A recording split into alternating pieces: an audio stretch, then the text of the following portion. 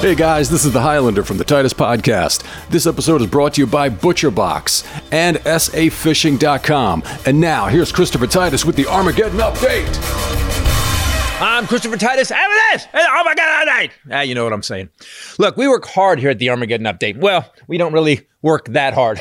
However, we do tell the truth about whatever is going on in the world. And it turns out it's hard to get anything done without at least starting and agreeing on the truth and the facts. What you're seeing and what you're reading is not what's happening. What you're seeing and what you're reading is not what's happening. Which is why the GOP never gets anything done. I mean, sure, they give rich people tax cuts because who doesn't need a third private jet to fly the help? And then you got to remodel the day spa on the yacht. I get it. There is never enough money when you already have too much fucking money. Or if you have an ex-wife. Bill Gates, you gonna be okay? Jeez, call me.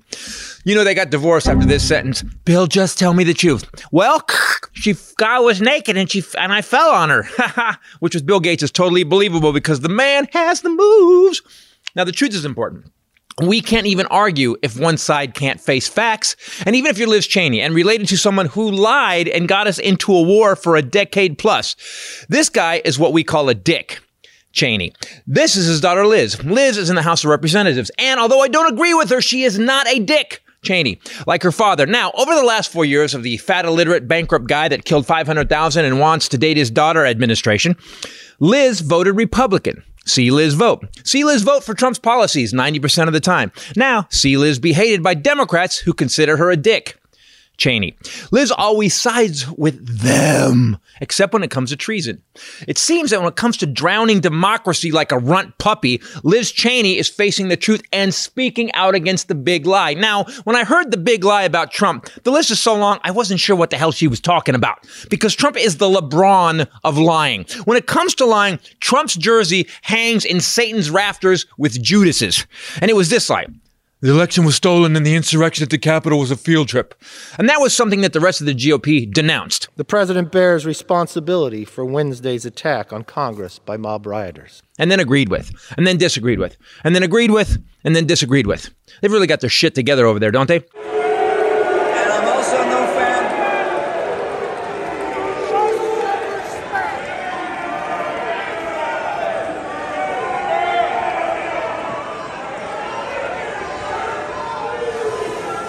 Aren't you embarrassed? Liz Cheney, however, has come out strong for truth about the election. She has said Joe Biden won, Trump lost, and the insurrection is going to kill democracy. And because of her principled stand, the Republicans have changed course and are accepting their loss and elevating Liz to the leader of the Republican Party.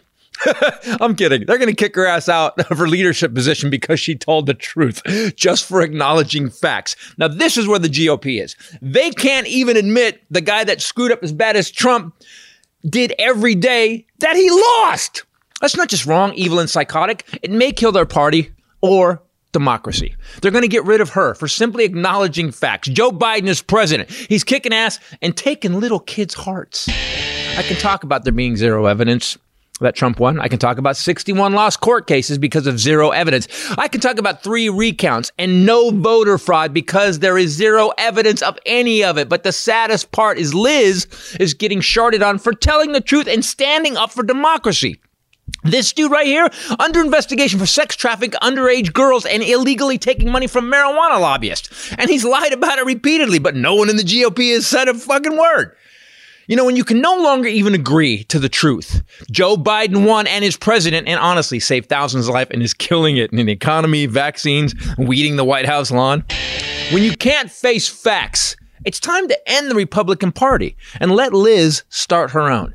And I know I won't agree with her, but at least Liz can face reality. And that's the first step in solving our country's problems. So I'm calling on all in the Republican Party to be like Liz Cheney and stop being a dick. Cheney. I'm Christopher Titus, and this is the Armageddon Update.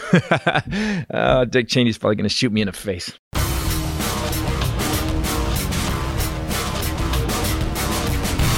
Everybody, Christopher Titus Podcast. How are you guys doing today? We have a special guest.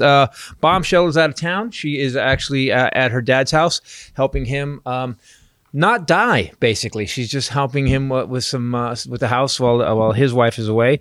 So With me today, guy I've known for a long time. He's really done nothing with his life. But I think we shouldn't just have people on who you got to help people. You got to lift them up. Ladies and gentlemen, one of the best car designers on the planet Earth. Actually, designers, period. I've seen you do stuff that has nothing to do with automotive. Mr. Chip Foose, ladies and gentlemen.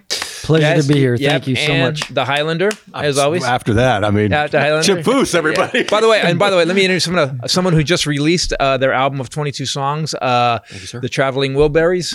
Sorry. Hashtag not the Traveling Wilburys. Hashtag not the Traveling the Willing Bureau. Boom. The Willing Bureau. Boom, you nailed it. That'll be on that SoundCloud today, tomorrow? Check iTunes. Well, actually, when this goes live, it's check Spotify, iTunes, all those things. Just drag it out, make it weird. I didn't tell you. This is Friday. I didn't tell you yet, but I am now known as the artist formerly known as Chip Foose. So for legal reasons, I can be here today. What's your logo? I was talking to my buddy Marshall, and I was saying, my buddy, Marshall, and I said, Marshall, Chip's going to be on the show, and he goes, "Oh, that's awesome." And I gave him a little background of what's going on. How's Marshall doing? He's doing good. He's doing really well. Hi, Marshall. Yeah, and he said, "Well, if Chip's going through that legal stuff, he needs to just invent a symbol. You could design a killer symbol." Totally. Prince actually changed his name because of the symbol. Yeah, it's because of legal reasons. Yeah. People all thought he was crazy. Oh, he's nuts. And No. he got all that press out of it, but he did it because Warner Brothers owned his ass. Right. Like someone owns you. Yes. But I don't think Warner Brothers ever had kids with Prince. So, dude, thanks for coming down. It's my pleasure. It's great to see you. Let's give everybody a backstory about you and I. So I first ran into Chip Foose. I wrote a series a long time ago called Thrill Ride, which was the first iteration of Titus, really. Remember what year that was? Man, 95? 95, 96. 95, yeah, and you were working at Boyd's. I was at Boyd's. Boyd's Hot Rods. And I being a hot rod guy my whole life, I was so into who was, Shaporis. I was John Patera, Boyd. I like all the guys that created what we currently have. All three of them are gone. Wow. Yeah, we all thought, dude, here's how it works. Live, die. Pretty much that's how it works. We all do it. Design cars, yeah, then die. Design cars, right. So I went down to do research for the script I was writing, and I got to meet you. I was really stoked, dude. I was like a little kid because you were designing shit that nobody had done. You still do that, but at that time you broke through. Whether the way you just designed a 32, I mean, people always think Boyd was so great. I'm going, yeah, okay. I go, yeah, Boyd is, yeah. Boyd picked the right people and allowed them to do their job. He was a brilliant manager. Yeah, he was a brilliant man. Did you learn that from him? Yes. Yeah, instead of being so over. Growing up with my dad, you got a project in his shop and you did the whole thing. Right. What I learned at Boyd's is everybody had their specialty. Right. But it was nice to be able to do the project from start to finish, but it was really great working with Boyd when one guy's building the chassis, another guy's doing the sheet metal work. There's a painter, there's a guy that's doing all the wiring and the plumbing. And we were kicking cars out. We had high-end cars coming out of that shop once a month. Wow. It was crazy. That's what you didn't learn from Boyd. So I didn't want to have that many employees. Right. True. Well, not only that, but I never realized how hard I worked for Boyd until it was over. Really? And I sat back and thought, that was a lot of fun, but I never want to do it again. But like I didn't that. breathe. No. And the funny thing is, Boyd had to work that hard because Boyd. Then I started overhauling. But it was worse. Yeah. Boyd was burning money though. Boyd, that's why he had to keep that pace up. So I went there. Boyd was smart because what he did at that time, and I never realized it until later. Boyd's Hot Rods, by the way, guys. Go ahead. Yes, but Boyd's, if you look at, that all went bankrupt and it was gone in 98. Yeah. After 98, the hot rod industry exploded because Boyd controlled what it cost to build a car. And we had Boyd wheels, so we would build a car that would normally cost about $300,000 to $400,000. Wow. We would do that for $175,000. We were losing money building cars. But you had the TV show and the wheels. No, we didn't have a TV show with Boyd's. But what he was doing was controlling and building all the high-end cars. Because if somebody went to another shop to build a certain car and they were getting a quote, yeah, that's going to be $300,000-$400,000, they'd come to us, yeah, $175,000. But we had Boyd wheels on the top-end cars. So what you're saying is Boyd was building cars as a loss leader to keep the wheels selling. Yes. Wow. He controlled it. You didn't do that either. Well, I tried, and my ex-wife ended up going out and buying a $3.3 million home. So I didn't have any money to put into cars. Well, I'm glad. So you're going through that now, and I'm sorry to hear that. I went through the worst one that I thought, and then I heard about yours, and I was like, oh, it's okay. I just don't feel so alone anymore. Whenever I hear you tell your story, and he backs it up with, but Chip Foose, wait till you tell me what happens there. We're not going to do it here just for legal reasons. So We'll tell the story We later. kind of became. It wasn't right after that we became friends. Kind of. I was really impressed with what you wanted to do, and I became a hot fan rodding to sitcoms. Yeah. I remember the day you came in. We sat in my office and we talked. I was a fan of Christopher Titus from that day on. Oh, thanks, man. He didn't know it's funny though yet. He still doesn't believe I am. Then what happens was that show doesn't work. I lost that show. By the way, let me give you guys a lesson in show business: what not to do in a meeting. They didn't let me write that first one. It was called Thrill Ride. It was about me and my buddy had a hot rod shop, and the writer I gave the idea, all these ideas I put down, and I was like, here, and he took it. And at the end, when he turned the script in, it was me and my Latino buddy. We're dating these twins. But they kept switching on us to mess with us, and we never knew who we were dating. And wacky stuff happened, and I was like, "No!" And so I'm in the meeting with all the people. And this is what I should have learned from Chip a long time ago. Chip has amazing diplomacy. Chip knows how to just stop, listen, go, and then walk out and just make another decision. I would say shit in the room. So the head guy's there, and I go, I read the script, guys. This isn't what I want to do at all. I go, dude, we talked. Now all the big shots are there, and the guy that wrote it. Yeah. And I'm like, we talked about this for like 5 days. You didn't put anything I said. And he goes, hey, I'm the writer.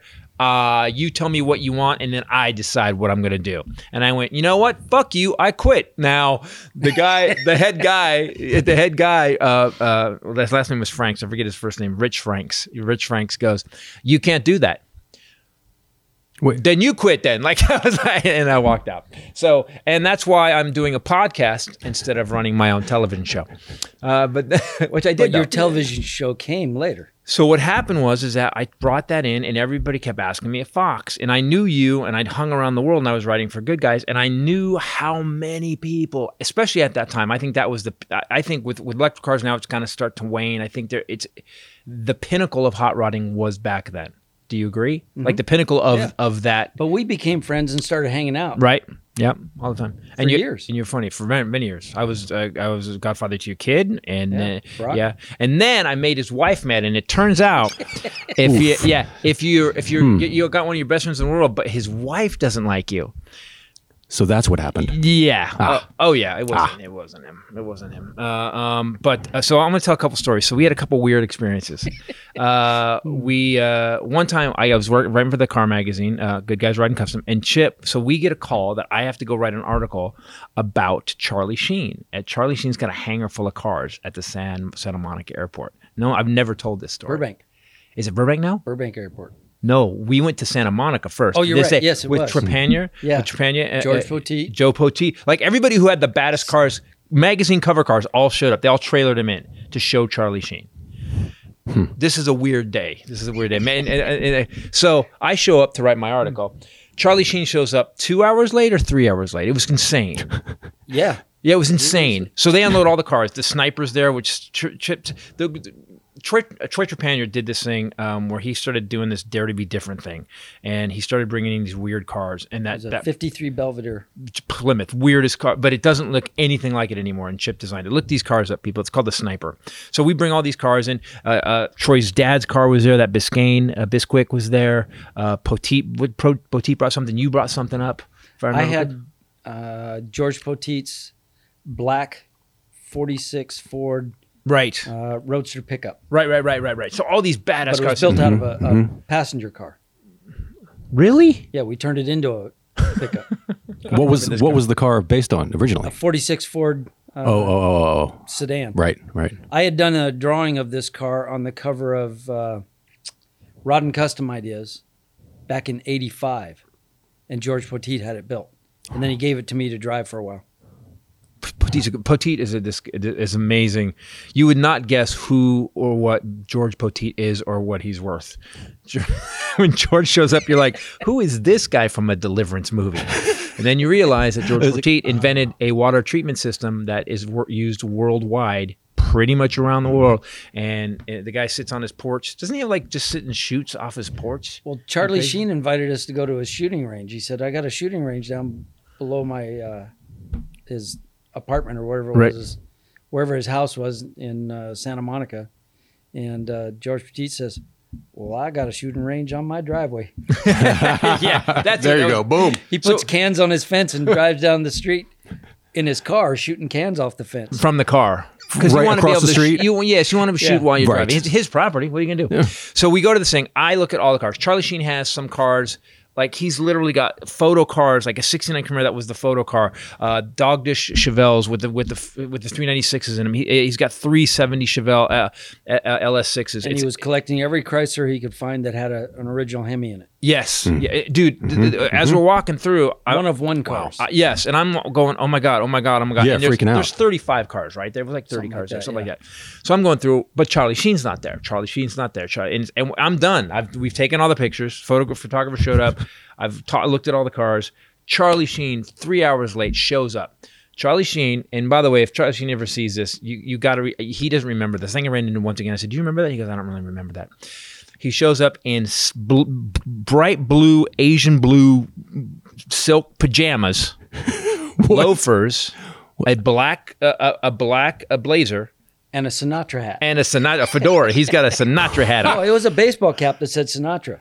No, I know he's wearing a No, fedora. because he ended up trading the Sinatra hat to Jack Trepanier for his Rad Rods. I don't think so. Rad Rides. I think I have pictures Jack still. had the hat. Well, and a bevy of... no bevy. Oh, okay, no bevy. No bevy All this right. time. It was two Hemis, guys. no I bevies. disagree. I think we can look this up. I think it was a fedora. So because I have a picture of him How in the much Corvette. money are you going to put on this? $100. $100. You All got right, it. all right. I have pictures. Yeah. Chip and I have just put a $100 baseball cap. only because Rachel's not here. And she said, "What are you doing?" Where's the photo? So I will pull it up. I'm gonna call Good Guys and I'll get it. It's $100 I want back. Highlander, Photoshop this quick. Yeah, exactly. I can call Troy right So now. here's what happens: is there is a. You guys ran into him again though later though. That was the time. He ended first up time- doing overhauling with us later. Yeah, but that's what I'm saying. That was then. The first time we met him, he wore a fedora. He got out of this. He drives up in course his he did. Bentley R Turbo, and it was this monster car. Everything's turned beautiful, like the highest end Bentley you can get. Gets out of it, and he's got all these vets too. He's got these C2 Corvette, like 3 427 tri-power Corvettes, just sitting there. They're all sitting in this hangar, God. not being used. So Right. I start walking around with Charlie Sheen, and I'm like, "Well, what did this one? And he goes, "What is it?" And I have to explain to Charlie Sheen about the cars he owns. He didn't know... Somebody, I guess they were collecting for him. I don't know all the details. So I go to 3 different cars, and at one point, as a car guy, That's painful a little bit. it broke It's my like, heart a little bit. Come on, man. No, I know, dude. You don't know. Like there was a 65, one of the original. It was like the first 100 off the line in fair. 65 Shelby Mustangs, the white with the blue stripes, and Carol Shelby had signed it and numbered it, and I go that you even have this is insane. Somebody He goes, else I know, right? who What loves is that it? and could appreciate that should own it, not just I throwing think he money. was messing with you. No, well, that's what I've kind of figured. That's possible because when we went to dinner with him after that. So we look at all the cars, and then the editor guy, Steve, with me goes, "Hey man, can we get Charlie Sheen to do a burnout? We're in an airport." Okay, so we say, "Yeah, let's get one of the vets out and have him do a burnout for the cover of Good Guys." And they go, "Okay." Well, the second they roll the vet out, all his dudes, there was like 4 dudes with Charlie Sheen, they jump in all these different cars and start moving shit as far away from us as they can. And these guys have cars that are worth like hundreds of thousands, these customs, like Yep. magazine cars. And I'm like, guys, we need to move these cars. Because they were, and I go, why are you guys moving? He goes, oh, Charlie hasn't had a license for like 9 years. I knew it. I was gonna say that. Shit. Holy But shit. to his credit, Charlie Sheen's credit, jumped in that vet convertible. I think it was a blue one. Jumped it, dropped it. Woo! Did a killer ass burnout. Got a picture. So we get done talking to him. It was weird. It was a little weird. He was a little goofy. I thought he was a little goofy. Then we went to dinner. Then we went to dinner. This was this. I have that Magnum still. Do you? Yes, I do. So I thought I knew what money was. Charlie Sheen has a dude. This is just a dude that his entire job for Charlie Sheen is to show up where Charlie Sheen is to bring wine for that occasion. He is a wine That wasn't guy? the restaurant guy. That was his wine guy. Do you remember that? Yeah, I do. Brought in this Magnum. You still have the bottle? I have the bottle. We're I sitting should have had everybody unbelievable. sign it. Yeah. But it's unsigned. We're sitting there, and here's what's the weird thing about Charlie Sheen. Charlie Sheen has been goofy, the Tiger Blood thing and all this stuff, winning, that thing he went through. I have to be honest with you. We sat down. I was sitting here. Chip was sitting there, and Charlie Sheen was sitting next to him. We were just kind of talking and stuff. I hadn't done my TV show yet. No one knows who they gave. I'm just the writer for the magazine. And first of all, him and Charlie Sheen get into a conversation, and I look over. At one point, Chip has redesigned the button-up shirt. Of course you did. No, I'm like, how the fuck did you just design? You fixed the shirt. Like that's how psycho you are. So as we're sitting there and I'm listening to you and him talk, I realized that Charlie Sheen is smart as fuck. Mm-hmm. He's one of the smartest people I've ever sat and had a conversation with. And then we ate. It was a ton of people there. Right? We had 3 tables. There was, I believe there was 17 of us there. 17 of and here so Charlie Sheen is worth so much money. People go, how is Charlie Sheen worth so money? Because Charlie Sheen worldwide in China and stuff is this mega Tom Cruise at this time. I had the same question. Hundreds of millions of dollars. Charlie Sheen, for a couple of years there, we lived below his house in the canyon up there when I got divorced. And every about 8 months, helicopter. Did you have a house or you were just homeless outside? No. I had He just burrowed underneath. But that's how bad his divorce is. You like me are living nowhere. Yes. So no, I'd rented that place in Witzel, and every 8 months, helicopters would fly over the house in that canyon. Well, for about 2 years, Charlie Sheen would forget to put his Mercedes in park. Get out of the car, and it would go over the cliff. He lost 3 Mercedes S-classes. It's just a pile of cars. At the bottom of the canyon. It created a dam. He was like a human beaver. He just blocked rainfall. He was trying to fill the whole valley there. So at the end of the night, fill it up, they won't go down. Oh yeah, exactly. Pretty soon they're going to be blocked in. Eventually they won't go. Yeah, they're going to go anywhere. Eventually I won't. Goals. I'll just His park goals. it on top of them. So at the end of the night, and I think you go over at the end of the night, the bill came, and the bill was insane. It was insane. And The wine bill was 17,000 something. Dude, that was the wine bill. Yeah. I can't. I am out. That's- I realized, I don't belong in this world. The best part was when we went to the hangar, Charlie showed up in his pajamas. Yep, pajamas. But we did the whole thing with the cars, and then we decided on what restaurant we're going to. And he says, I'm going to go change, and I'll meet you there. Well, he did meet us there in another pair of pajamas. Yeah. So he changed it back into pajamas. I think Wow. I thought there was a Hugh Hefner thing going on. Yeah, that's what I was going to It say. Yeah. Yeah, he had different pair of shiny pajamas. Mm-hmm. Oh, you look better now. So, by the way, What a great that's evening. I mean, look at it was a great. We meeting. remember it like it was yesterday. It was a great evening. It was awesome. It was one of those. I realized I'd never forget it. And you know what level money you have to have to walk around in pajamas. I'm not there. Not even close. Not even close. I'll never get there. I'll never get to that. You think a jet is important? You know, I have done it in my own bedroom. Yes, exactly. No, he went to dinner with 18 people in fucking pajamas. That's a level. Like And once you rocked get it. jets, you Yes. get your own Learjet, and then you're free to wear pajamas everywhere. You got to remember, Charlie Sheen doesn't. I've never that. I hate that phrase "give 0 fucks," but it really seems that he doesn't.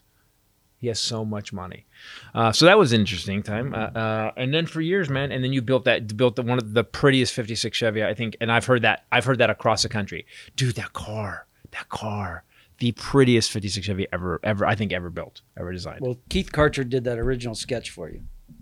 And then Keith Karcher did something like it, and it had this big giant T-bird thing on it. It wasn't what I thought it, and I brought it to Keith's picture to him. He's been very angry about this.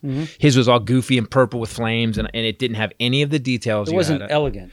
It didn't have any details on it. It was just a '56 Chevy convertible with basically a fucking tonneau cover on it. Let's just be honest. Keith can be mad at me all he wants, but I'm not a dumb guy about cars. So I said, I never thought of a convertible. That's the only thing we kept, really. You changed the lights were the bumpers, everything was changed on it. So I laid the deck lid. So the trunk, they added 4 inches to the trunk, and then he laid it in, and then they put these they did chrome spears on it. and that was just stunning, man. It's stunning. The car, It was a cool car, but it blew people away. 90% of that was my father's work. Right. Yeah, it sure did. We just wired it. He painted it and assembled it. We wired it and got it working. So You we got the could frame get it built to too. SEMA in time. But that's what I I'm built saying. the frame. I had one of the very few Sam Foos, Chip Foos cars. Yes. Yeah, very rare. Thank you, man. Well, they were all Sam Foos, Chip Foos when I was young. Yeah. But there was no Chip Foos. It was just Sam Foos. Yeah, Sam Foos. Then Shut I went to up. Art Center and later became Chip Foos. And I want to talk about that too. People didn't even understand this. So I was telling Rachel about this yesterday, and she didn't quite understand. I said, "Do you remember the Plymouth Prowler?" And she said, "Yeah." And I said, "Okay, so that was based off of something Chip did at his final art project at Art Center. That's correct, right?" Yes. Wow. I didn't know that. Oh, dude, this thing called the Hemisphere. People go Google the Hemisphere. So he did this his final project. Explain it. I can talk all day and just let you sit here and you can just This nod. was my final term at Art Center, and Chrysler came in and asked the students to create a niche market vehicle. And the example they gave us was a guy that likes to work out on an exercise bike. Maybe he rides this exercise bike in the morning and charges a battery enough to get to and from work that day. Right. And I'm thinking to myself, that's What? something I'll never do. Yeah, what? Can I talk to the dipshit that came up with that, please? But we had to do examples based on that information. So I did a whole presentation for that. I did about 5 different concepts. But then I did something that was taboo at Art Center. You were not supposed to draw hot rods or muscle cars when at Art Center because you're not focused on the future of automotive design. If you're designing, Wait, let's just go back to the reality of that. Charger. Well, Oh, let yeah. me get to it. Right. All the retro. Yeah. I did a whole second presentation in my apartment, never talked to the teachers and never showed it to any of the other students. But the day that we showed our presentation to Tom Gale, who was the president of design for Chrysler at the time, big hot rod guy too. he came in and looked at my 2 presentations. He says, "Okay, I know what you're doing here. This is our project, but what are you doing here?" And I said, you asked us to create a niche market vehicle, which is what everybody in this class has done. And it is also asking us to create a customer for you. What I'm doing over here is I'm catering to customers that exist today. There are thousands of people out there with really cool muscle car bodies or hot rod bodies in their garage or side yard that they're trying to modernize all the components in it so they can drive it on a daily basis. We have an advantage today to go back and take a great form, whether it be the Cuda or the Challenger, because I did some drawings of muscle cars, and evolve that into something new today. Right. And tug at the heartstrings of memories. And I also did a side view of a 70 Cuda and the plan view of a 33 Plymouth Coupe. And I did a car that I called I never had named it yet, but it was the Hemisphere, which I own today. We built 5 of those. And I did this sketch, and I'm thinking I'm going to get yelled at for drawing hot rods and muscle cars. But Tom Gale just looked at my presentation. He says, "I want you to do the hot rod." And I was so excited. When you do your models at school. You didn't make a model at this time. This was just drawings. These were just drawings at this time. You didn't have made a model yet. Oh, wow. No, this was just, these are our ideas we're presenting to Chrysler. Right. And Tom Gale picked my hot rod. That's He awesome. said, "Build this model." It's so just smart to think outside of the box and differentiate yourself from the other students. But Well, also, it's still a niche market, Yeah. but its customers were there. Yeah. But it's also who this guy is. So here's the thing about I'm loud and brash when I want to go forward. He's just like, yeah, I'm not supposed to do that, but I'm going to do it. Here we go. You just got to put it up. Yeah, and yeah, be like, yeah, yeah. He's like, I know I'm not supposed to do this, and I'm probably going to get in trouble for it, but here it is. Well, here's what you're asking for, and here's just a different idea. Right. So you did do the project. I did do the So project. you weren't going to get and in I trouble. did extra credit, Right. but sometimes extra credit can get you in trouble. But 'Cause I was maybe- lucky. Tom loved it and loved it so much they actually produced it. Do you find your art teachers were hated that you did that against the rules? Were they pissed? No, what was funny is I had 2 teachers. We had a Monday class and a Friday class for transportation design, and 2 teachers working in there. And I forget I think it was the Monday class. We had to start doing our line drawings for the model. Right. So I did a quarter scale drawing, And I bring that in, and the teacher looks at it and he says, okay, yeah, you can start your clay model now. Now we have 7 weeks to build the model. 14 weeks total. It's a lot. 7 weeks of design and then 7 weeks of building a model. You don't need 7. Did you need 7 weeks? Well, I'm going to get to that. Okay, all right. 'Cause, man, I've seen the dude lay So- stuff out in like 30 minutes. Geza Loxey was one of the teachers, and I presented my drawing to him. He says, yeah, go ahead and start your clay model. So I do the drawing, and that's on, I believe it was the Friday class. Right. No, it was the Monday class. So I have until Friday, we're going to start building this model. When I saw the teacher on Friday, I already had my clay model finished. And he gave me the okay on the clay model that was done. The next teacher, I forget his name right now. So in 1 week, I built a clay model. And the reason I did it so quick is I knew I wanted to pull a mold and make a fiberglass car or model to. So no one else was doing that. No one had ever built a fiberglass model in the same term. A lot of guys had built their clay model and then pulled molds and made a second model out of it. I don't like to waste a paint job. So you paint your clay model and then you got to pull molds. I just wanted to pull a mold. So I finished my clay and then I packed the whole thing with plaster to make the mold. I made it a solid one-piece mold, and then I ran it through out of plaster, and I ran it through the bandsaw right through the center line.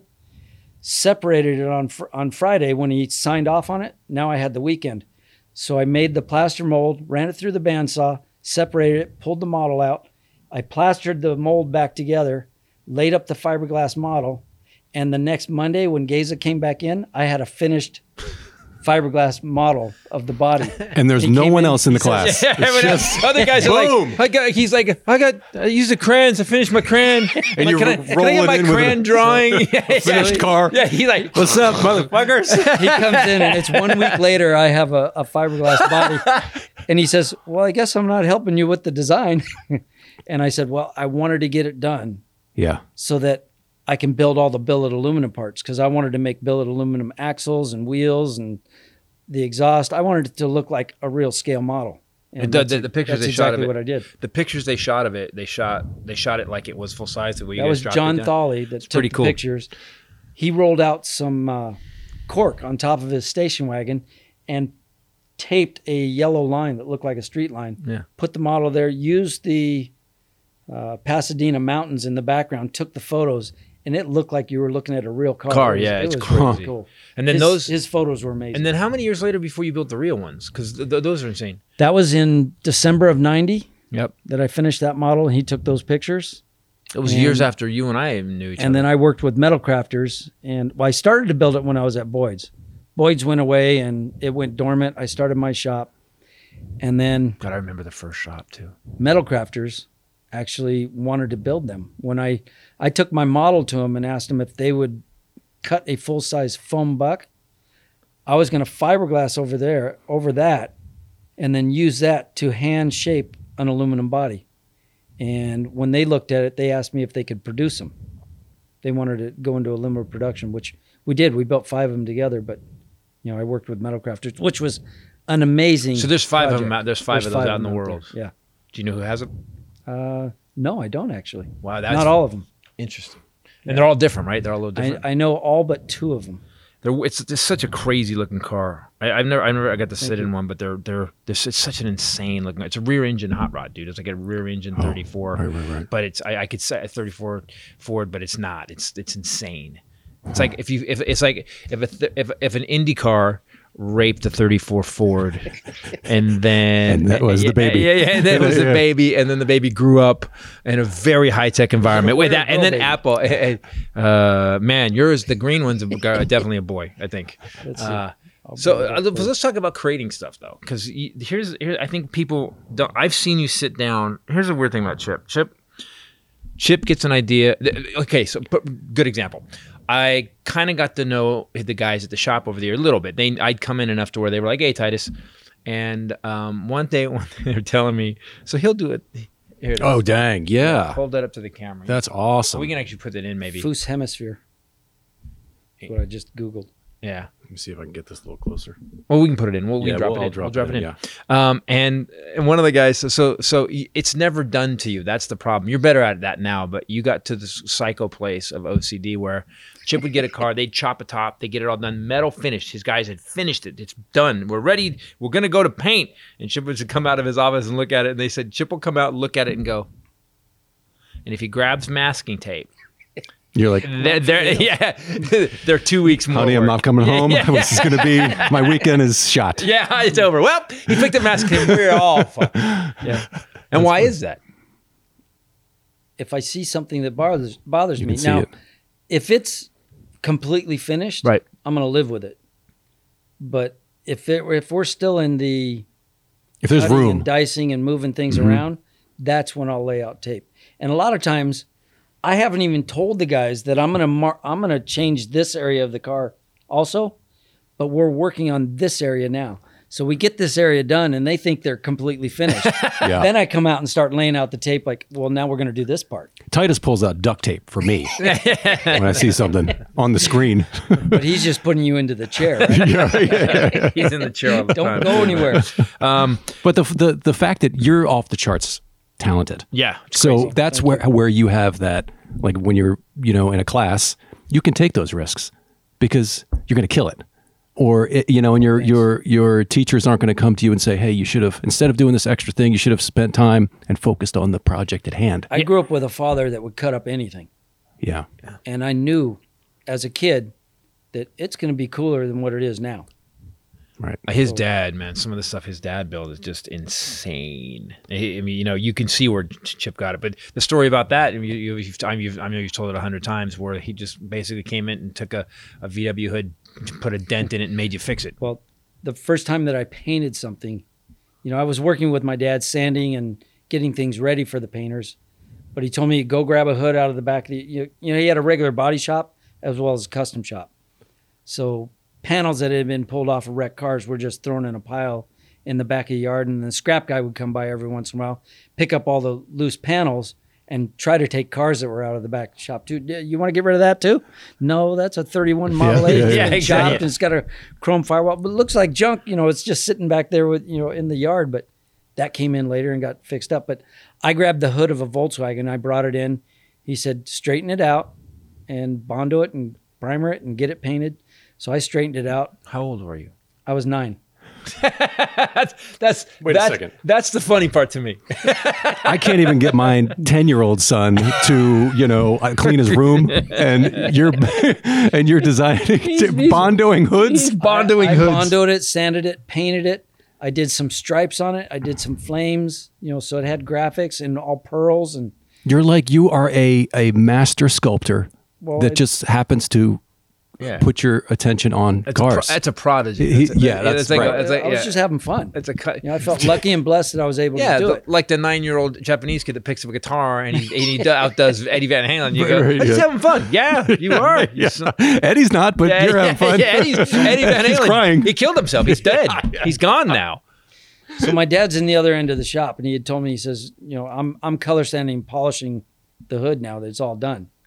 What I was going to do with it, I have no idea. I was just making this really cool piece of Something art. to hang in the shop. Yeah, So, and I have no idea where that hood is today. I would love to have that. that'd be but, such a great story. But I go grab my dad, and he's hammer and dolling on a fender in the other end of the shop, and he comes walking back. He's got the hammer and dolly still in his hands. He comes back and he looks at the hood. He says, well, you did a great job. This looks nice. Didn't pick anything apart on it. But then he took that hammer and hit right in the middle of that hood. Big dent. He said, now fix it. Oh, damn. Match it. Okay, so we He can. shot pearls, flames, all kinds of stuff. And his dad goes, bang! Now fix it. So now I We can relate. grind it Wait, back. I bondo it. I primer it. I Start feather it it all like out. you should. When I got done crying, because you're 9. No, I don't remember crying. I probably did, but I don't remember. I just remember what the fuck? I was speechless for probably 3 days. We all While I had was dads like fixing it. that. When I was done with it, my jaw Ours was hit our still heads. open, like, ooh. But And that was the first time I said motherfucker. but I remember what I did is I was trying to keep it a small area, the repair, and I taped off a square and I painted the white same white that I had before, but I sprayed it and then I unmasked it. And I remember looking at it, and my dad walks in and he says, "What'd you do wrong?" I don't know. I was trying to keep that a small area. He says, "No, this is how you blend." Then he showed me how you blend and how you clear and blend and fix things to where you cannot tell it was ever there. And that's what I ended up doing. But he was teaching me. Yeah. Yeah. Yeah, That's a. But then we can taught understand through that tough violence. lesson. We also were. Yeah, I'm still trying to fix the top of my head, The hammer was used on different parts of him, and my dad and I'm was like, fixing my heart. And my dad was like, "Don't touch my fucking hammer." So, but it's all hammer related. Yes. Yes, you it is. you also did. There's Chip has a way of doing things. I remember when I did my '56 wagon when I'm a TV show, and I was like, I don't want to do flames like everybody else did. And I brought you a picture of something on that Rodder's Journal. It was a car it was like a 37 Ford with flames on the roof. And I said, I like this idea. What do we do? And people, if you Google Titus, it was in Rod and Custom. The 56 Handyman wagon. Handyman Titus 56 Handyman wagon. He did scallops on the edges, because the hard part with graphics is where do they go? How do they disappear? Do they wrap? Do they go around? Where do they go? Where do they end The up? car Mhm. is two-toned. The top and the rear quarters, those were the areas that were two-toned on Right. those wagons. Right. So we did the flames in those areas. And Yeah. it worked. Yeah, but so he had to, but it's on the roof of the car. There's no flames on the side except from the rear quarters, but the roof from front to back is flamed. Yeah, that's cool. And so he's on it's a picture of you. I think I have a picture of you. He's on there's a rig they had to build over the car, and Chip's laying on this thing, laying out flames on the roof. And then the fade you did on my, God, this guy, I've never seen better flames. I had a Lightning pickup truck when the second year they That came was out. a cool truck. He's silver, and you just did another one, right? You just did another one recently for overhauling, didn't you? With Yes, we Mitch. did. Yeah. Yeah, an overhaul. And this fade, he does the longest fade I've ever seen. So it was silver, and he did it like this electric blue, and the fade, the flames fade from basically the back of the front fender, the real well, all the way. And I've never seen a better fade. People, it's hard to get paint to do it. It looks splotchy. And I said, how do you do this? And it's so simple. Like, I don't want to give all your secrets away, man. What's There's no secrets. What's your design? The more you give away, the more you'll right. get in return. Well, I learned how to do it. So what he does is you do the paint, you bring the paint in, and as you just let it fade out. You just keep going, and you pull away from it in one smooth motion, and it just lays a little bit of paint on it. It's really cool, really cool. I know we're getting way in the weeds on this stuff right now. Give me basic designs that, like, when you create something, like, what is your philosophy about that? Because there's so many people out there, whether it's music or comedy or whatever. What is when you approach something? What is your, like, well, why and how, or do you have a basic thing? I won't set rules, because as soon as you set rules, you're putting an end mark to design. What would you consider a rule? Like, what would be a rule for you that you don't? Let's just say. And now we know why Chip doesn't work with Ford. It doesn't work at Ford. No, it's there's a lot of hot rodders that say you have to have white walls, or you have to have you have to have a steel wheel in this. I won't say that you have to have anything, because then you're putting yourself in a box, right, and you're only going to do what you think you have to have this. Right. Get rid of the have to, and just look at what's possible. Right. Just be completely open. But that's with everything. minded. The fashion, people, there's way more copying than. So there's a lot of hot rodders out there, though, that same car. They have an image in their head from a car that they saw when they were in high school, and that's the ultimate hot rod to them, and you can't alter from that. But as a designer, I love everything. I love the cars that I was doing with Boyd. I love the cars that I've built at my shop, these futuristic, wild things with, 20-inch wheels, 22-inch wheels, whatever they are. But I also go right back to what you saw in the late 30s on the dry lakes, pulling the fenders off of a 32 Roadster and pulling the hood off and that's a hot rod. Yeah. I love both worlds. Right. And what's really cool is when you start to mix and blend every, you got what you had in the 30s, and then the 40s, and then the 50s. There was, wild customs, and 60s they got really crazy, bubble top and all that. Well, 80s, then you got the billet look and everything smooth. Take all those different areas and blend something together, and you have something new. You work in so many different styles and eras and materials that like fiberglass and sanding and all kinds of protective gear that, you have to use to get into those things. Nice. You're going out. We're doing an ad. We're about to do an ad. He's actually, he's very late. Yeah, I'm learning from Bray. It was Is that very pretty good? nice. How's that? I was sorry. Getting there. I was like, where's he going? Oh. And then I'll just jump into the then voiceover. and then go into this radio episode voice. is brought to you by SA Fishing, SA Company. So these guys make these face masks, and I have to be honest with you. We've all had this face mask cycle, but they're not medical face masks. They're cool. The one thing I hated about these face masks and stuff that we all had to wear during COVID was they usually look like you were a doctor or something half-assed, and then you had like a miniature I'm dragster still using thing. the N95 from 3M. Still, yeah, but painting masks. Oh, yeah, right. These guys, all my materials and sandpaper, whatnot, it's all 3M. These guys do like these really cool masks. I've got the clown one, the Psycho Clown. Oh, yeah, I wear that one all the time. But it's not just for for COVID, because COVID we're gonna get all vaccinated. It's gonna be hard. But my Doom buggy, I have a Myers Manx. I love it. When I go out, Wussy. the wussy. I go out and I just wear that mask, and it's like or motocross riding. Yeah. When I take my dirt bikes out, Perfect for that. Yep. Dude, it doesn't fall down, and it's not weird, and it does keep the dust out, because some of the masks you even in your helmets, it still gets in. With that thing on, doesn't get in. You know what you would like about this company? That you could use your designs. You can upload your own designs. Yeah. And have an entire, we could have a whole Foose car. You can't do that. We can't use Foose anymore. We're going to use the new symbol because of the ex-wife. Oh, yes. The artist formerly known as Foose, yeah. The artist formerly known as Foose, yes. But it's great stuff. And we've got, I've got like 10 of them. Yeah. So stay protected outdoors, because right now you can get an insane deal. Buy one, get 4 free. That's $150 value for just $24.99. Just go to safishing.com/Titus to get 5 face shields for the price of 1, plus a lifetime warranty and free returns if you're not satisfied. That's safishing.com/Titus. And they're also cool. You're not going to be your same old guy wearing a mask. You look cool with them. So can you talk about what's going on in your life right now, or you would prefer not to? I may stop. We can always cut. Always cut. Because the three of us. Here's what happened. I was going to your lawyer Put up a planted car. a chip in your head that just sends a pain signal to your brain, to your wallet. due to the fact that we have not divided our assets. Yeah. There you go. Yeah, we shouldn't. It shouldn't. We have. I've been through a bad divorce. You've been through a bad divorce, and I want to say that, man. You and I thought we were such good friends. You've seen me weird. You've seen me grow, though. I remember when I first got my TV show, I was a psychopath.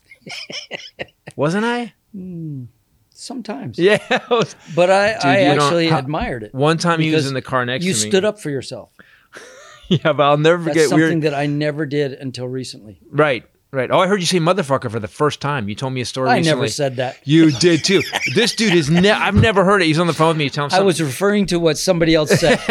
Something. quote. No, but here's who's this dude is. And for all you people that watched Overhauling and stuff, Chip is always so many people in show business or get something like that aren't the guys that they portray. They're just not. Foose always was. Always I'm a not nice an guy. actor. No, you just are you. Yeah, I'm just not. I'm just not smart enough to be somebody different. I'm just me. And so he's always been a nice guy. So something happened in this business thing that's going on in the divorce, and here's why he got mad. This is what's it's a great story about the guy. Here's why he got mad. He asked the guy who works for him to actually give somebody a thank you just on a car they built. They went out of the way to make sure this car got to SEMA. SEMA is the biggest car show in the world, basically, for manufacturers and stuff. And that's all he did was ask, just put his name on there. Thank you for him. That's it. I don't like that guy. And because of that, no one hurt his kid, no one stole his money, no one scratched his car, because someone didn't get thanked. Chip was like, listen up, motherfucker, you work for me. And I was on the phone going, oh, he said, Chip, you've grown up. He's a big boy now. And just treat people the way you want to be treated. Right, 100%. And when somebody has just busted their tail to allow us to complete our project, I'll thank them all day long. Right. And this is Foose Design website and social media. I wanted Foose Design to say thank you for your efforts. Right. But somebody in my team that controls the social media was telling me no. And here's what's going on in my head. That's like you going. Is he going, I'm not doing the Armageddon update. I'm here. I've turned it in. Don't give me a note on Right. it. And I'd be like, Here's what happens in Duct my tape. head. I'm thinking, I've got other cars to build, and I want this gentleman to help me on those. Yeah. Exactly. You say we don't thank him. He doesn't help me later. Right. You know, I want people to work with Yeah. us Yeah. and to be able to work with them. Yeah. And when you're That saying always wins in no, the end. I'm seeing an end to my career. Right. Right. And all of us, you know, Yeah. a thank you doesn't cost anything to say or put it on the website. Yeah, you're also a good guy though, but we can make a that's amazing. fortune right. for saying thank you. Right. Also, people.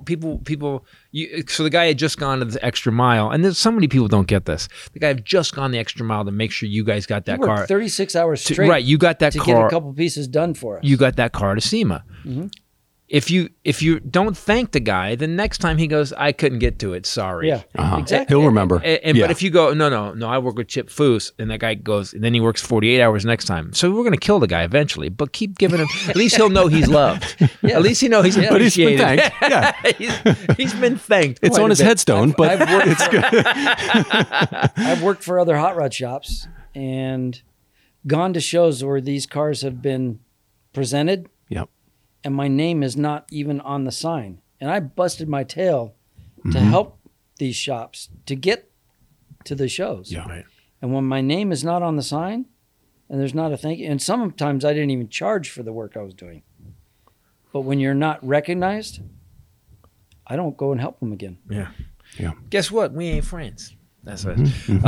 I want to Overhauling. There's so many fans of Overhauling, and people just love that show. They just love the show. And I would show up during the time, until he's up. And I was always asked to participate, and I watched how hard you guys are working. And I always And it said, was- fuck no. It's terrifying. Someone asked me, what are the producer, Bud Brudsman? And Bud Brudsman is, I would go to war with Bud Brudsman, but I won't go to dinner with him. You can hear that. But because he's just, I'm intense. Bud is a different guy now. Good. Thank God. He had kids. and Just stuff. as you are. Yeah. And I am. Yeah. We've all grown up. Right. I think you and Bud would get along great now. Oh, we got along fine until he punched me in the face on the Hot Rod Power Tour. No, that's a story I didn't hear. Yeah. So This is a literal punch in the face? Bud's a grappler and a martial artist, and he knew I was a martial artist. But he for whatever reason, when Bud got around me at this time, he's a different guy He now. was that way. Yeah. We'd be on the set. He would come in and basically tackle me, throw me on the ground, and show me what a great wrestler he was. Right. And I never complained, but he would do it all the time. And whatever, he just tackled me 2 weeks ago, but I still feel it. Like, oh man, I still got a bruise here. So he'd been doing on the power tour. He'd been doing that. Like he's always like He trying to doesn't hit do me. it. He doesn't Trying to do it hit me. anymore. He's trying to hit me. And so, I trained for a long time. So one day he goes to shoot. I blocked him and I got my hand on his neck and he reacted like I stabbed him. He went and it punched me. It was that fast. I was like, we were just like, you've been doing this shit sparring. to This me is for training. We're like just- weeks. Yeah. I did one time and you punched me in the face. And by the way, we were on tour together filming an episode of the TV show Does he's not producing. fit the crime, buddy. This Hey, is- good to be here on the ride. Great job. I'd like to thank the producer. Yeah, but I got to go to the dentist. This tooth's missing. And so you're doing Steven a new Seagal'd you. So what was the weirdest thing at Overhaul? What was it like? What was a weird because we all saw it and we thought it was really cool and you always went out of your way. God, people. I'd be on the road doing comedy and people knew that and you and I knew each other and they'd be like, "Hey man, can you get a picture of my car to Chip to get on Overhauling?" I'm like, they do 14 episodes a year. It's a Ford Taurus. Yeah. And he's like, no, I'm not kidding. Yeah, Camry. It's Camry. It's a 4-door, but I want to turn it into a 2-door, and I want to. We did that a couple times. In 7 days. Took 4 doors and made them into 2 doors. How hard? What's the point of that, really? Just to see that you could I do just it. want to make it cool. I know, but man, They got a 4-door, but okay, we'll make it cool. We'll turn it into a 2-door and just get rid of the top so we don't have to mess with that. yeah, that was good. That's a good idea. So, what was the weirdest? The hardest We car. only had 8 days. I know that's why when they asked me to get involved, I literally saw guys that looked like they were in some sort of automotive prison camp on day 6, where I'd walk in and people were beat to shit and they were just messy and their eyes were bloodshot. It looked like, and Bud was, "Come on, guys," and I was like, "Titus, get under the car, pull the rear end." I'm gonna no. Like he would just grab whoever's in the room. I know. I'm like, good job, guys. I gotta go, and I would walk out. Shivved. Exactly. Okay. What was Be the hard- sure not to go by on day 6. Yeah, exactly. What was the hardest car you did? Do you remember? Because I know you guys were rushing. I would say something. that Lotus that we did. That was I don't know if you yeah. ever saw it. Yeah, I did see it. The red ended up red, Yeah, right? Jay Leno was our insider, and we did it for John, his the guy that came by and filled his soda machine all the time. Yeah. Yeah. Red So and white. why was it That hard? Well, it was probably the most work we ever did to a car. Now, did you go nuts because Leno was involved and you were like, I want to go nuts on this? Well, Leno was kind of saying, I want this, and I want this, and I want this. And I'm thinking, with this, we need to do this. And with that, we need to do this. And I'm looking at the car, and I'm thinking, it's got this awkward, long nose out in front of the wheels. So I thought, let's pull the nose back and just tried to balance the proportion of the car a little better. And then, of course, it kind of runs away when the stock car has 13-inch wheels. And we're going to bring it down so you've got less room in the wheel wells. And we put 18s. So it can't. It just goes straight. Wow. You got to can't move turn a it. lot of stuff. And Yeah. that comes back to the same thing with, the rear quarters. We were working on that car, and the project manager had all the guys. I didn't know it because I'm working on another car. He has everybody do all the body work on the back of the car. And I'm still building the chassis. I walk over there, and they've got all the quarters all finished. And it won't fit. And I already know it's not going to fit. I've built the chassis and I've built the wheel and I've got the wheels on it. Okay, we're going to drop the body on now. Kink. So we drop the body on, and I don't have the wheels on it, but I start cutting all the quarters and pulling that bodywork out, and then just make sheet metal strips and start screwing it back together. But I widened the rear of that car about 4 inches. You just pie cut them and then pulled it all out? all the way around that wheel well. Just cut them and After pulled they'd already everything up. finished it. Yeah, pull it all up and now fill in all You're redo your all- dad. That you just Yeah. pulled a dad. Yeah. But I knew it needed to be done before we even got the body. Yeah. I said, you should ask me before you do all that, because they just wasted all that time. What was the most fun you ever did on one of those? Like where you were like, this was a fun one. I saw some people react, grown ass men, It's funny. bursting into tears when they saw their cars. It's not the cars that I really think about. 'Cause Right. We did 160 some cars, Jesus.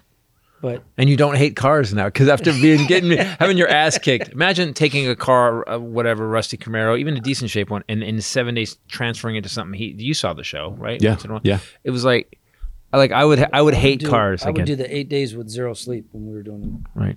Sometimes I got a nap in, or maybe 1 or 2 naps.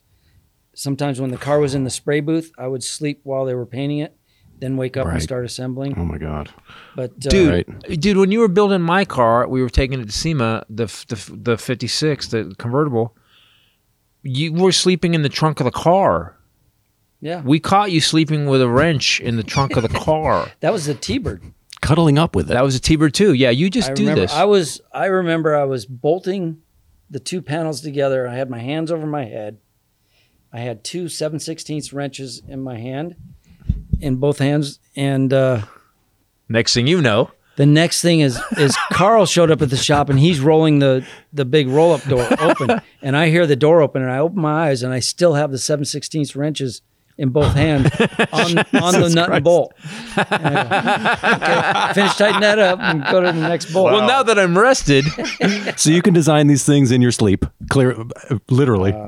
I have actually woken up with ideas, and I used to always keep a drawing pad next to the bed, so I could grab that and do Right. drawings. In fact, that's where that 46 Ford Roadster pickup came from. Huh. That was a dream I had, and I drew it. We put it on the cover of the magazine, and George Poteet had some guys in Colorado build it.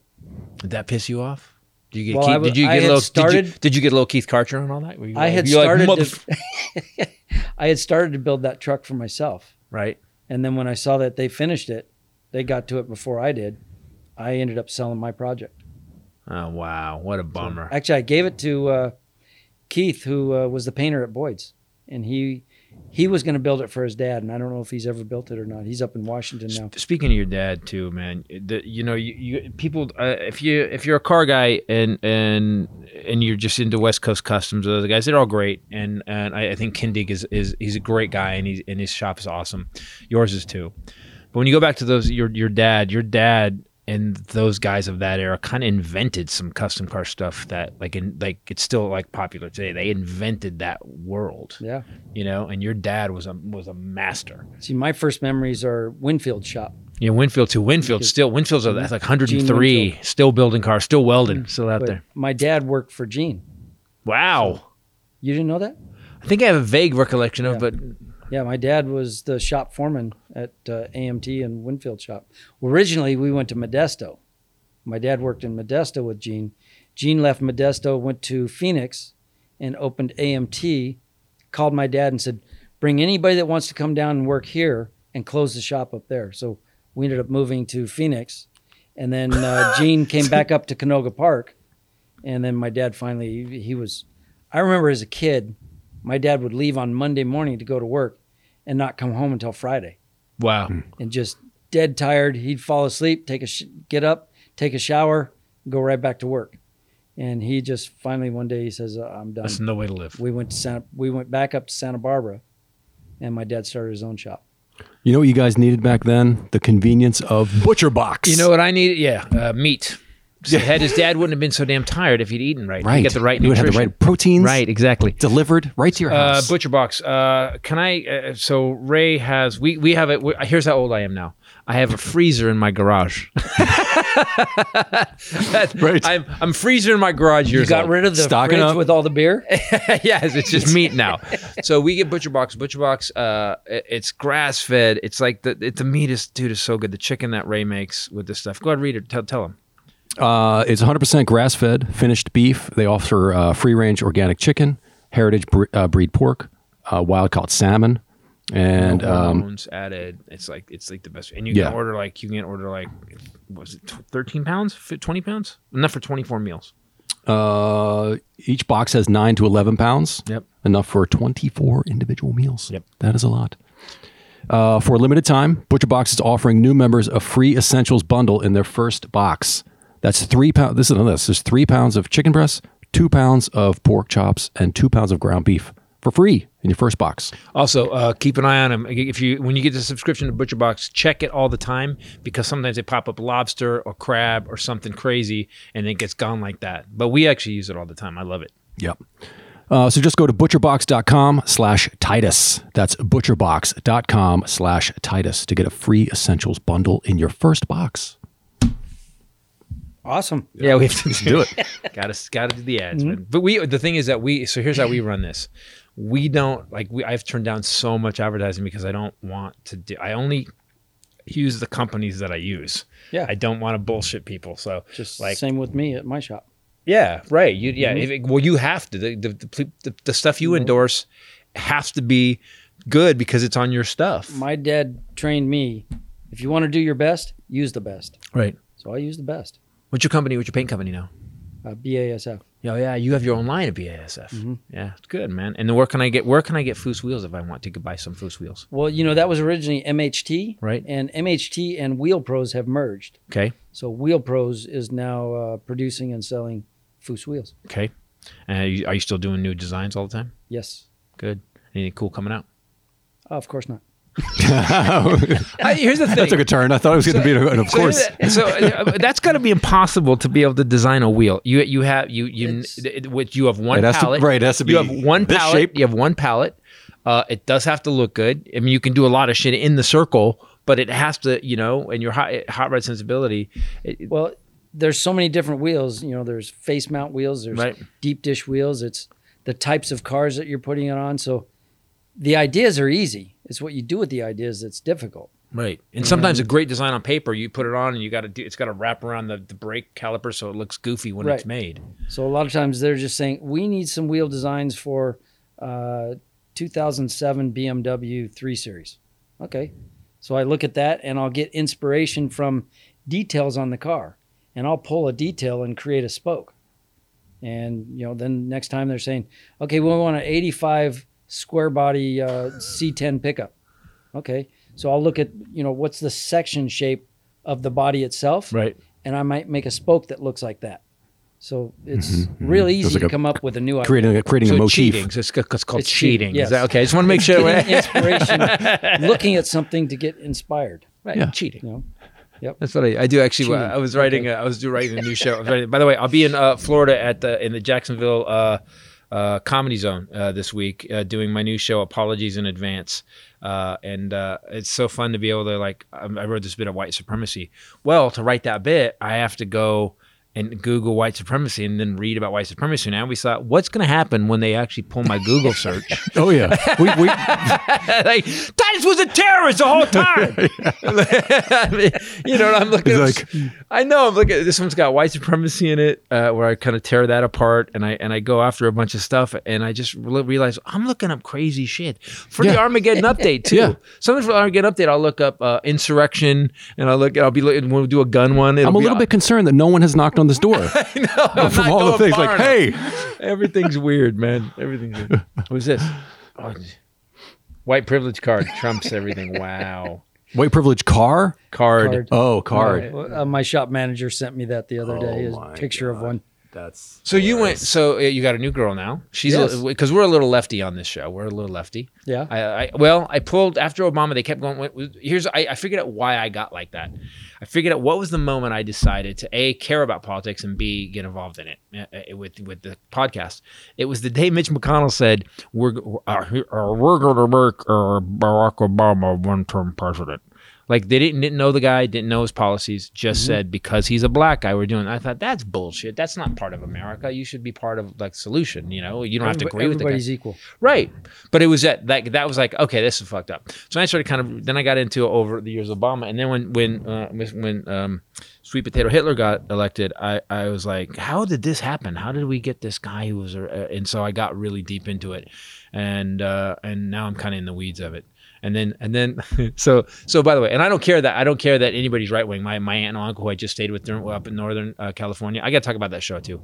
They're right wing, and I get along fine with them. We're fine. I've got friends that are right wing. You're right wing.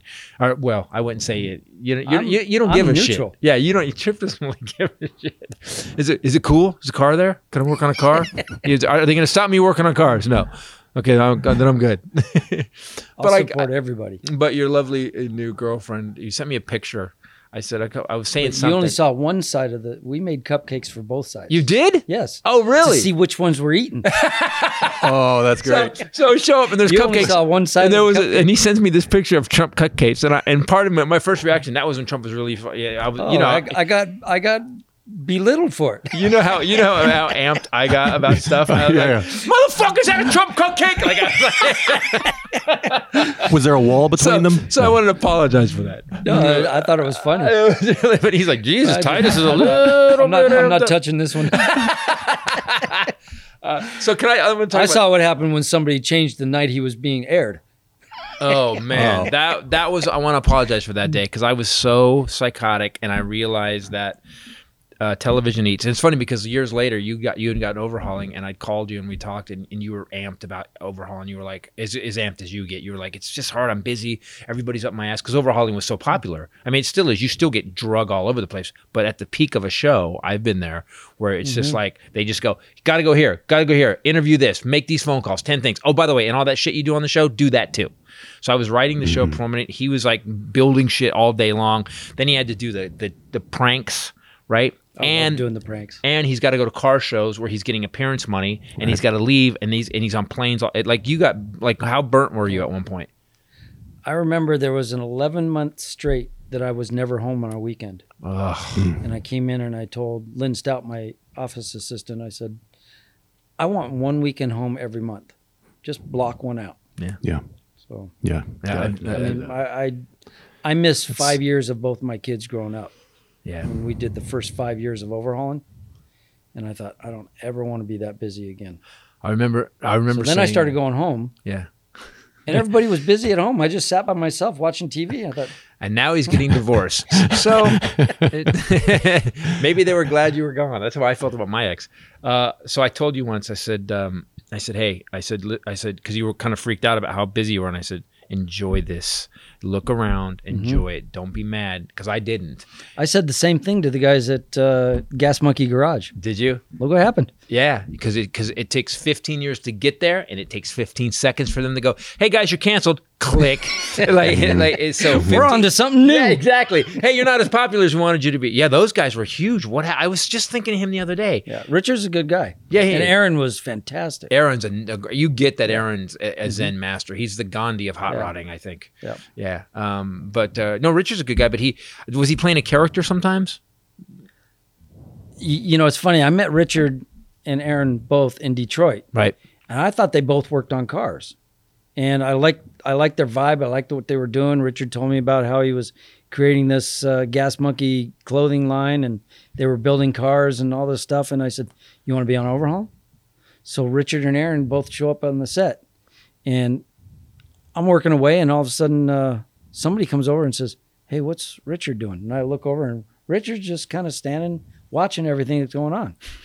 Aaron's underneath the car. He's working. He's got grease from head to toe already, and he's legit. He's busy. Yeah. And I walk over to Richard and I said, "You gonna help on the car?" He says, "Oh, I don't work on cars." He says, "I'm, I run the shop, but I don't work on the cars."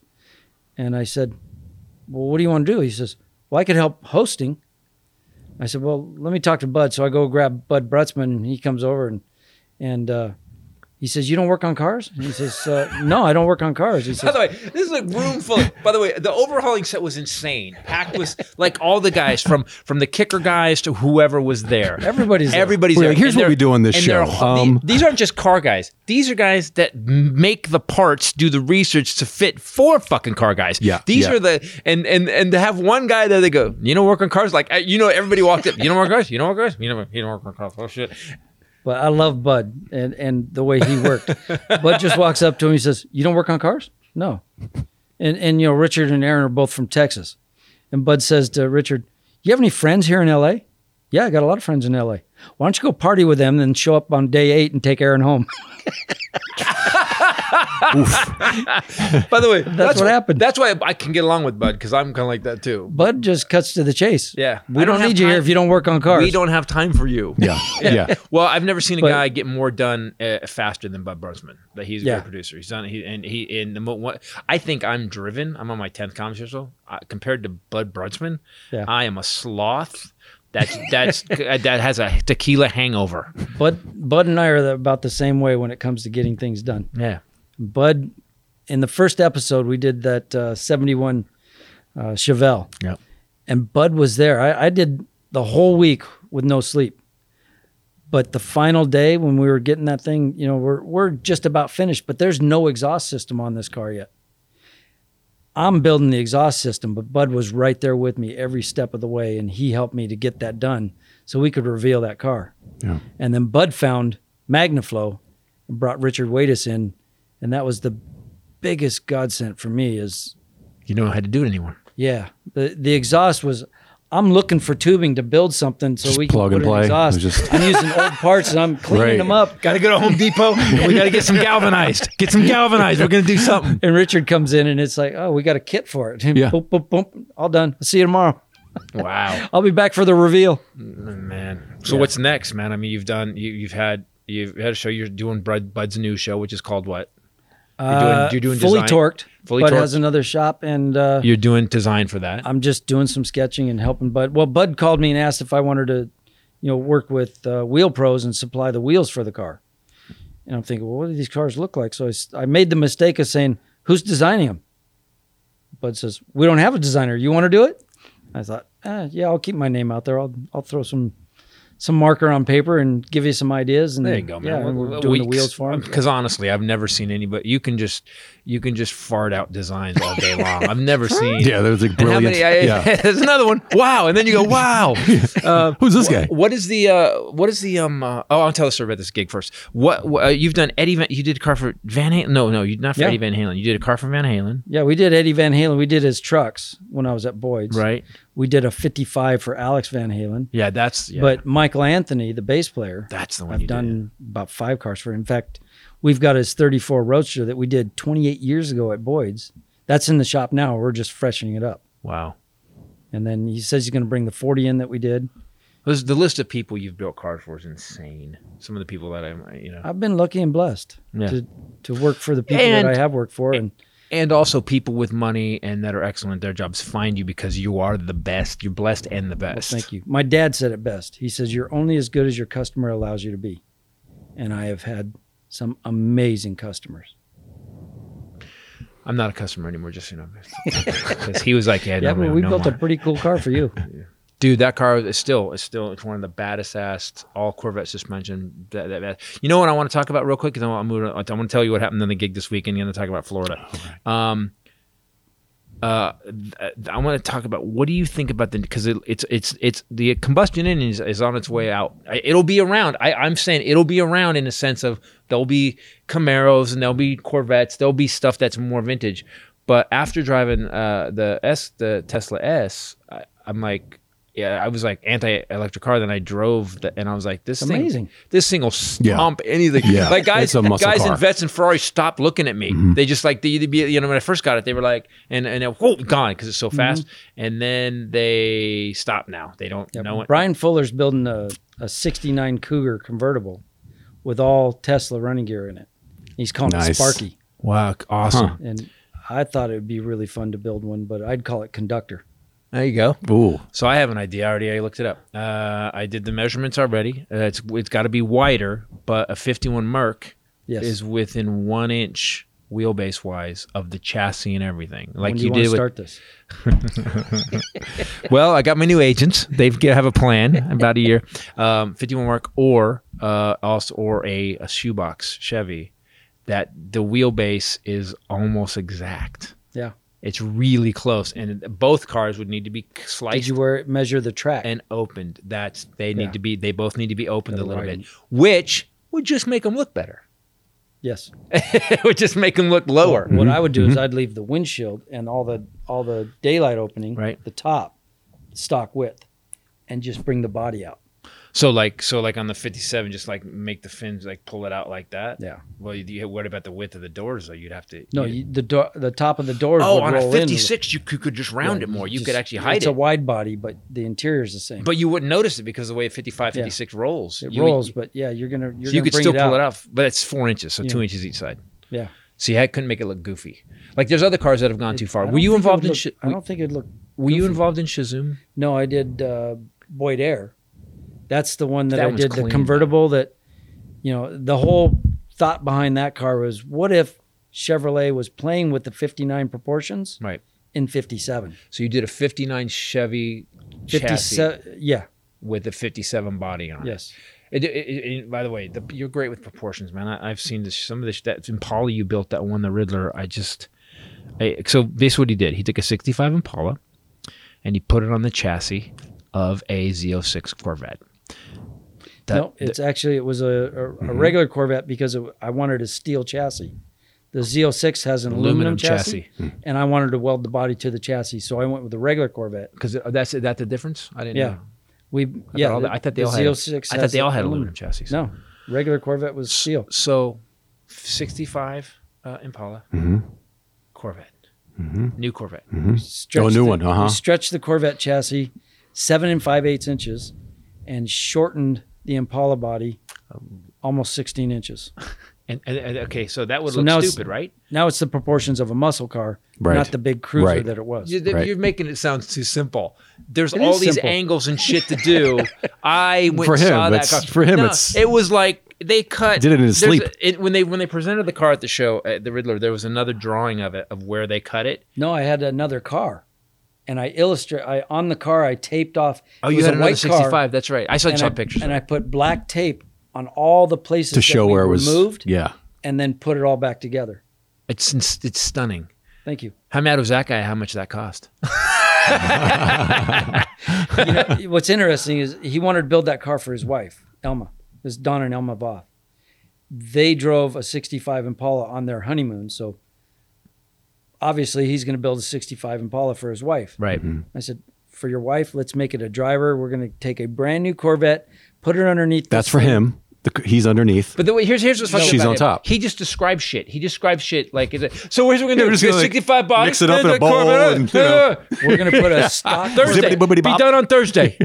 We're going to put a stock Corvette underneath it. If she has a problem, she can pull into any Chevy dealership, plug it into the computer, know it needs to be replaced, and be on her way. You do not want to give a woman a hot rod that's going to have problems. She's stuck on the road. She's never going to drive that car again. Hashtag me too. Women are fine. Women can fix stuff. Women are great. So we get building this car, and now there's two different cars. This is the driver. It's a stock Corvette underneath this thing. Yeah. We're midway through, and Don says, let's take it to the Riddler. Yeah. So Wait a minute. Because explain the Riddler to people, because people that don't are some of the listeners that maybe aren't as far into cars. You gotta explain what the Riddler is, because it is Here's the way I describe it. epitome of car shows beyond the shit you guys did for the Riddler. I would watch it and just my brain would hurt. First of all, the Riddler is you're building a piece of art. And the way I describe the judging is they look for the worst 2-inch square on the entire car. And there's 8 finalists, the grade 8. Out of how many cars usually? Sometimes there's 20 to 30 that are competing for the Riddler. Right. They narrow it down to 8, and then they try to find the worst 2-inch square on the whole car.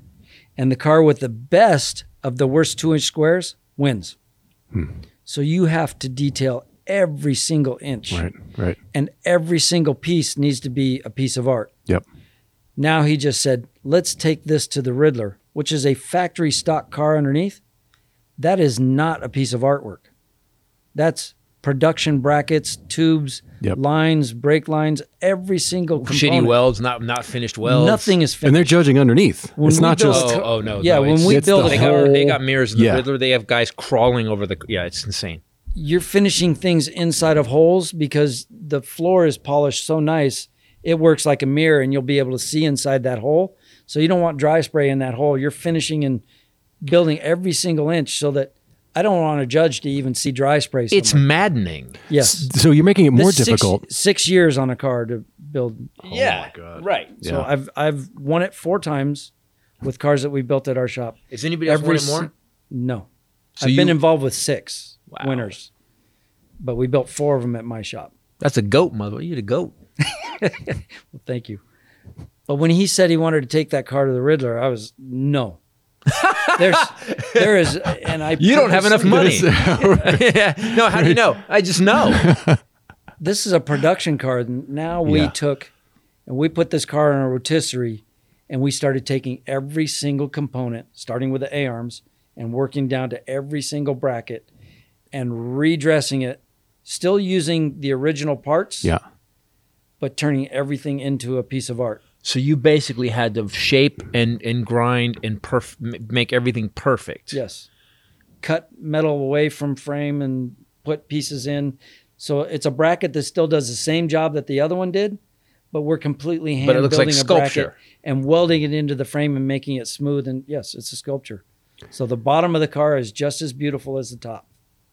And So you had to undo some things because you had It was- there because you're was more starting from work. something that's already there that you weren't intending to It took It's compete with. easy when you build something from scratch. the beginning Yeah. to make everything beautiful. No, going in knowing that. Now we had to go back in and change absolutely every part of And that on car. top of that, he'd already taken this 65 Impala and shrunk it down to a Corvette size and made it look proportionately right. That's impossible. But it's to the point where I remember laughing out loud when you told me when I heard you were doing this. you know, the wheel tubs in the car, you don't ever want to attach a piece of metal to the outside skin. So what I did on the wheel tubs, the inner fenders, is we built everything out of sheet metal, but the quarters on the car, I bought 2 more quarters and then shrunk those, got them down to where they fit inside of the other quarter. So just the wheel well is where we attach this, Right. and then cut it as an arc and then radiused it and put it back into the wheel tubs. So when you were underneath the car and you're looking at the wheel tub and the outer skin, it looked like the outer skin of the car, but the inside finished and painted and polished. So wait. So you actually double walled the. I double-walled the whole double quarter. walled the quarter with another quarter. With another so it quarter, looked so it brand- was only welded on the wheel. So other master sculptors only had to think about the exterior. You have to think about well, but functionality, that's what- engineering, 3 dimensions. Yeah, That's because- why. So we never once showed my 56 because of this reason. I never showed it. I never showed it once. I mean, I drove to shows in it, but I never was like entered it in anything because I just didn't. By the way, under my I've car, never competed it was, with one of my personal cars. Yeah, it was finished. It was I've finished. Displayed them. Yeah, yeah. I didn't. I was just like, I don't want some guy going, "Oh, it's dirt right here." I just don't want a guy. Let me tell you about this gig. I tell you about this gig. And guys, I'm going to be at in Jacksonville this weekend, Thursday, Friday, Saturday. Come see the new show. Also, Carrying Monsters is on my website now, ChristopherTitus.com, chipfoose.com. Yeah, I believe so. Foos, you don't know anymore. I don't know. It's the artist formerly known as Foos.com. I'm going to have to ask the judge. And Highlander's got an album coming out. Here's the gig I do this weekend. So COVID is starting back up. Gigs are starting back because of COVID, right? Yes. COVID's over. I'm vaccinated. I told my agents I didn't work for 14 months except we did shows here. And we did them online and people got to stay home. And we did it because I wanted people to still have a night out and not, go get killed, go die from this disease. So my first gig, my agent's like, you're booking, it's in Oakland near Jack London Square. Well, Jack London Square is a nice area in the Bay Area. It's a nice area. Well, this is near Jack London Square. I show up to this gig. First shows, because of COVID, first shows, I have 2 shows, 6:30 and then I think 8:15. We have to be done by 10 because they're a COVID thing. It's in the worst, it's across the freeway from the worst neighborhood in Oakland. I go there. And I think my agent's going, and your agents are like, look, just go. It's going to be great. It's going to be great. Don't worry about it. It's in a parking lot. There's The stage is in the parking lot? The whole show's in the parking lot. Okay. And yet there's no parking for me. No stage, just on the ground. Yeah. So there's a stage. If you're standing in the parking lot, isn't that parking? Yeah, for me, but my car, not for my car. Cars aren't allowed because we have tables and people in the parking lot. Mm-hmm. So the stage is pointed, the way they had a stage built, and they pointed the stage directly into the setting sun.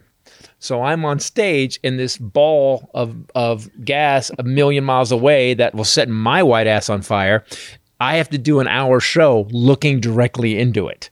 It's also windy. I just need to ask if you actually acknowledge this. Oh yeah, you show. have to. Yeah. So then it's a windy. We have wind gusts about 30 miles an hour, so I can't use I use my lav mic, so I can use my hands. I have to use a hand mic. We go there, and from the stage, about 30 feet from me, are 4 beautiful porta potties just standing there, and the tables are all spread out, and Are people they are there. warm from the sun too? Not from the sun. Not Can from you the sun. smell them They from were the stage? but there's no shade on the stage or anything. The audience is shaded, but there's none on the stage.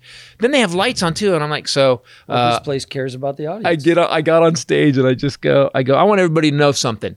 I have certain demands of my contract, and I said I want to be facing directly into the sun. If that sun's not blazing on my white ass, I'm not going up. Then there better be some outhouses that I can see from where I'm doing comedy, and there's 4 of them. Okay, they did that, but if the wind's not blowing, Oh yeah, and the microphone, and then before we started the poor opening act, he goes, there's no one to introduce him.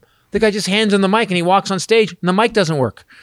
It doesn't work. So at this point, I'm at the end, and I get up on stage and I grab the mic out of his hand and I go, just go off stage. And I go and I just stare at the sound guy and I just stare at him. And he's going, oh, and he's flipping out. Finally, the mic works, and I just go, and I basically did a you intro. I was like, ladies and gentlemen, please welcome to a parking lot in Oakland. and I introduced the kid, and he did a great show. The audience was so fun because I acknowledged everything. So when I got up and I said, and that microphone better not fucking work, or there ain't gonna be no show. And the audience went nuts. So at the end of the day, everybody who came to the show at Nito's Backyard, thank you so much. It was so good to get on stage after 14 months, and I did a brand new hour. I did a whole new hour of comedy. That's fun. And so thank you. It was a good show. Actually, it's the first time doing it in front of a live audience, except for we did it here once. I had 6 people stand up and give me standing ovations at the end. It's all about kind of how life works out. It worked out. I'm getting better at this. My 10 special. So guys, go to Jacksonville, Those are Florida. the 6 that you brought with you? What? Yes. they're comped. Yeah. You They gave came out of free the tickets? bathroom. Man. 4 of them were still in the They were bathroom. still in the bathroom. I Yeah, really the porta say, potties. the second show, the sun had set, and it was right by the bay. So it got so cold. I went from staring into the blazing sun to freezing. And the second show I walked So up, were I you said, shivering when you were giving I your was. I had my leather jacket on. and I walked on stage and go, well, I think a lot of us have asked ourselves, I wonder what it'd be like if there was comedy during the Donner Party. The audience was great. So thank you guys. Again, this weekend I will be at Florida or in Jacksonville at the Comedy Zone. Please. That's an actual club. Yeah. That's like with walls. Yeah. What's in a hotel? But it's The sun isn't inside. Look, we're just starting back. Okay? We just gave it. I called my agent. I gave my agent shit about it, and he goes. You could just hear him. First of all, he starts laughing, and then he just goes, "Hey man, it's going to be about 3 months till we get everything back to rolling again." Because there's restrictions. Now, if I was your agent, I would say, "Well, you know where money comes from? Yeah, exactly. Other people, Exactly. and you just got their money." Yeah. Did they pay you? Shut up. By the way, he did. He gave me on my text. He gave me literally like 3 paragraphs of like kind of an apology and explaining it. And I said, "Oh, thank you." I said, "I would have also accepted quit being a pussy, get on stage, and quit bitching." Shut your mouth. It's a pandemic. Just get on stage. It was always Adam's a good guy. He was almost too nice. But guys, and thanks for watching and listening. And dude, that you came down to do this is really a big deal. People who are fans of Overhauling and stuff. Richard, you said Richard's. I'm not going to say the first show I've done since COVID. Wow. Oh.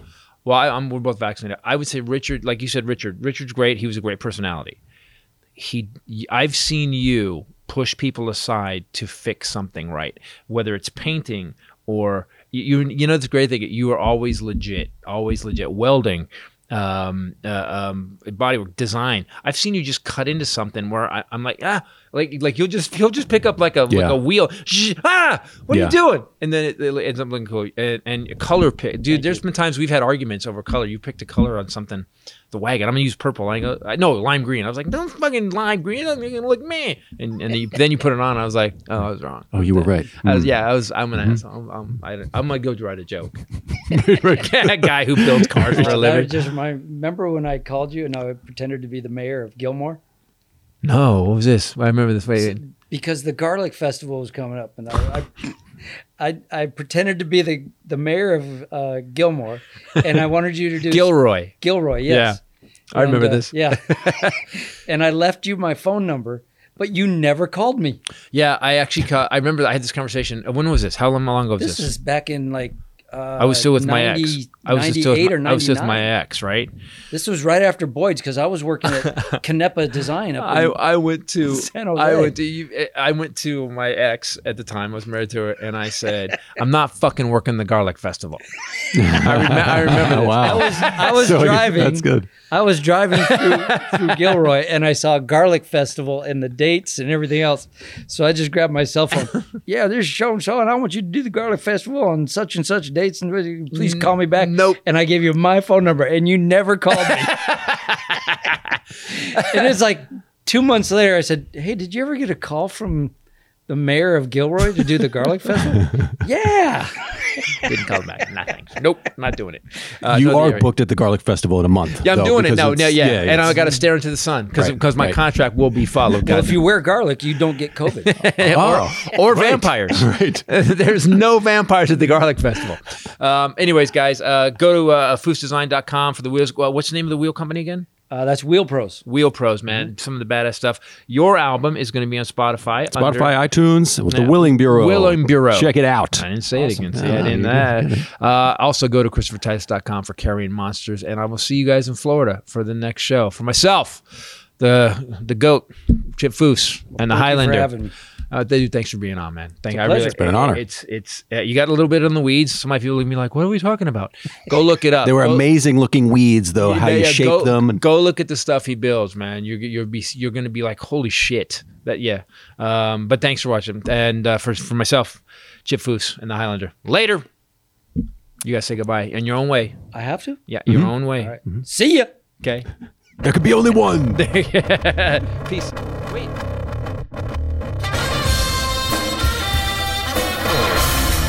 Everybody, Christopher Titus, thanks for listening. Thanks for watching us on YouTube. Subscribe to the channel. By the way, I'm taking my new tour.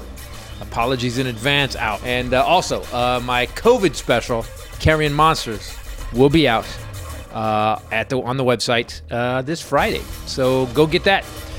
Take it easy, guys. Thanks for listening. See you next week.